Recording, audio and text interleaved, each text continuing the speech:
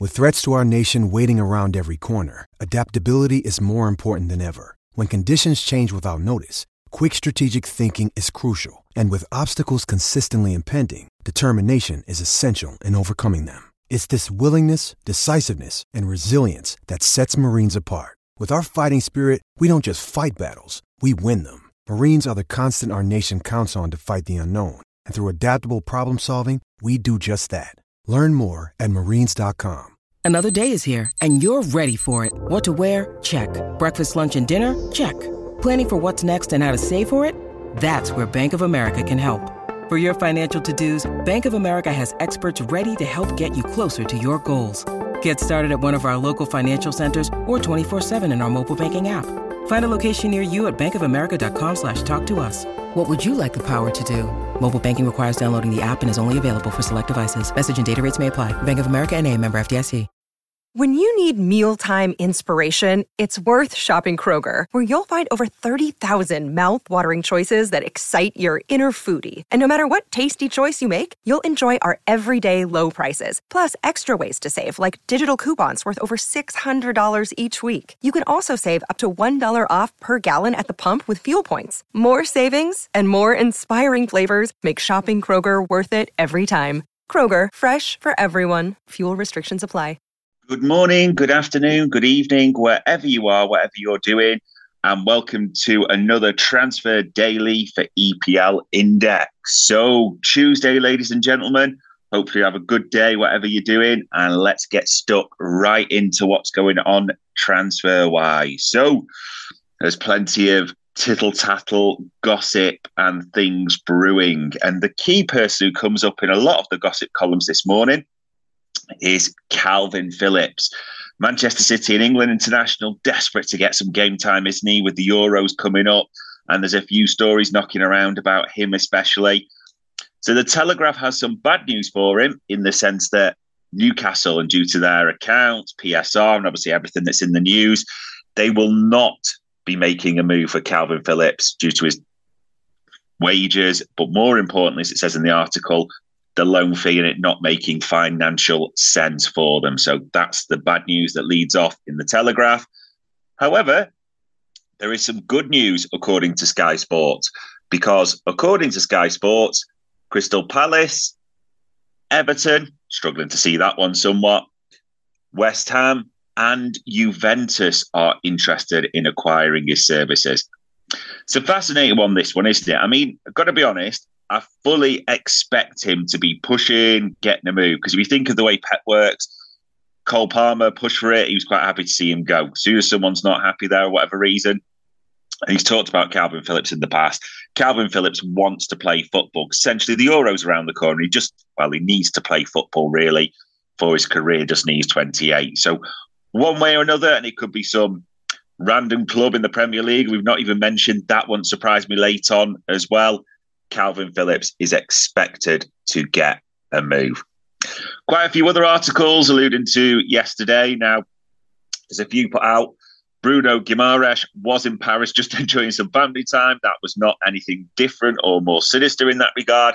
However, TalkSport and a few others are leading off with the fact that Bruno Guimaraes is a real target for Paris Saint-Germain, which is fully believable. Newcastle will likely need to sell a player. I mean, other things to note that Rio Ferdinand mentioned in his 5 podcast, he suggested that Arsenal should be all over Isaac. The key thing to point out here is nothing's getting done in January. Despite Newcastle's position, nothing will happen right now. However, clubs will be sniffing around in the summer and seeing if Newcastle are ripe for the picking for certain players. So that is definitely one to keep an eye on as we move towards the summer months. Quite a few other articles going around as well, mainly involving United and Sir Jim Ratcliffe. So it's in the Standard, it's been referenced in Team Talk and a few others, that Sir Jim Ratcliffe very much has a plan in short and long term. So short term, clear the decks. We're seeing with the likes of Hannibal, Sancho, all those going out. But longer term, that he is looking for 4 specific positions. So quite a few, an interesting one.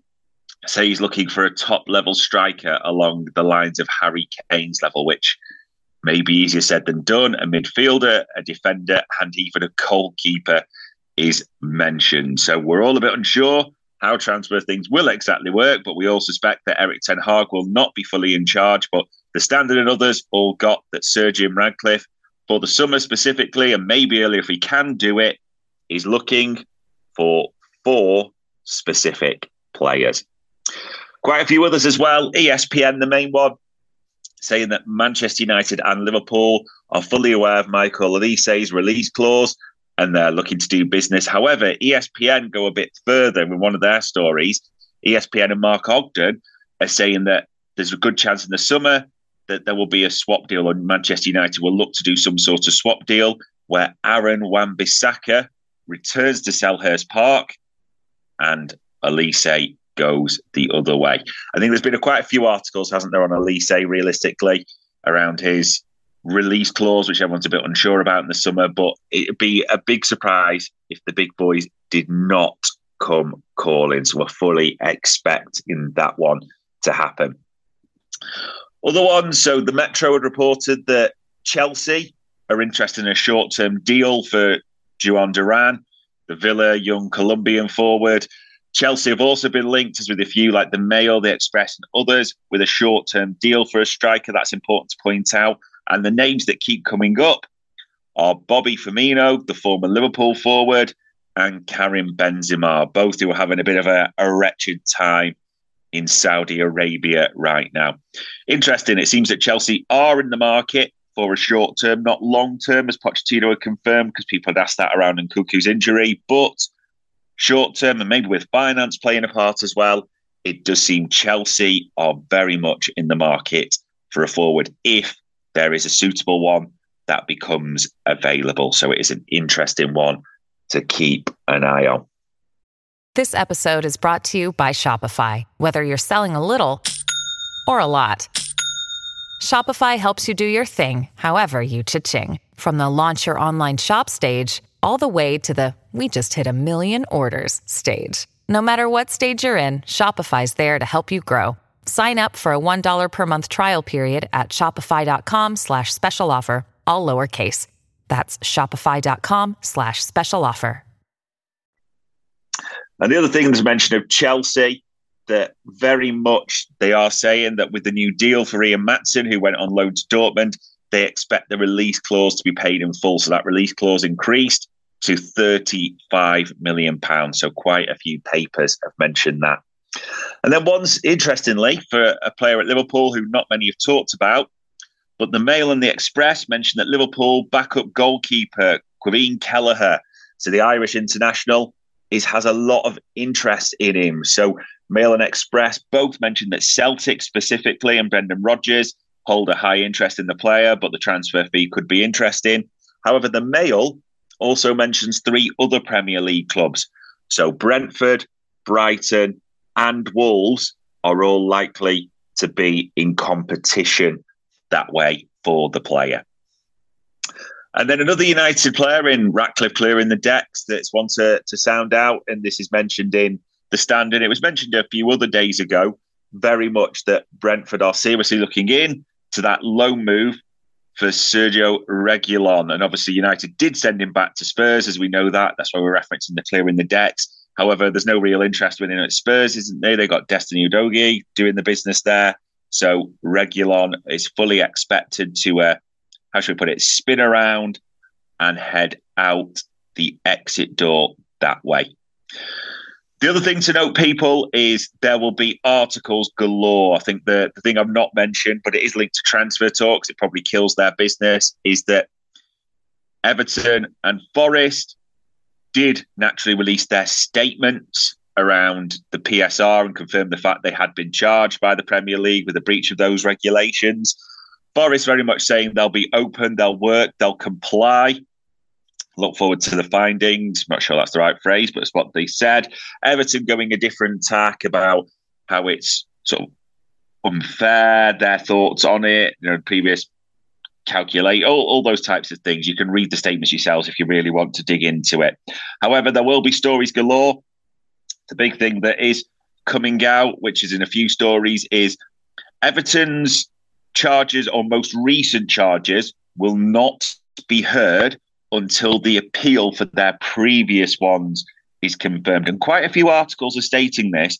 Everton are not appealing the overall charge. They admitted or they pled guilty in the, not say Premier League court or whatever the phrase is, but they did plead guilty to those charges. What they are appealing is the penalty that was awarded, i.e. the 10-point deduction. They are saying that is too severe. However, this latest charge cannot be heard until the appeal, which is expected, as quite a few articles put it, in February time, is ratified, heard, gone through, however you wish to put it in that regard. So, yeah, there is a lot going on in that space.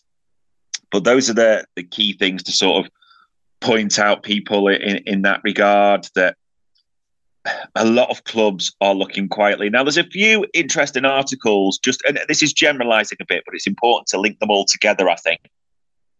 There's a few articles stating that people are waiting a bit, and what they're waiting for is they're sniffing the other club's desperation in the Premier League, i.e., with the PSR, the way clubs are waiting, that they're expecting the ones who are struggling with the regulation, shall we say, or close to the line in terms of the 105 million over the 3 years. So quite a few articles link how the bigger boys, or the more financially prudent clubs, is probably right to say, are just waiting to the end where they have a feeling that those clubs may be like, we need to sell, or we need to balance our books, as it was put, so to speak. So they think there's possibly a bargain to have or be had late on. So quite a few articles, a couple in the sort of the Mail, and there's more opinion pieces in the broadsheets as well. But it is important to point out, just referencing, that there may well be moves later on in the window, and later on because those clubs who are straying close to the line, let's put it that way,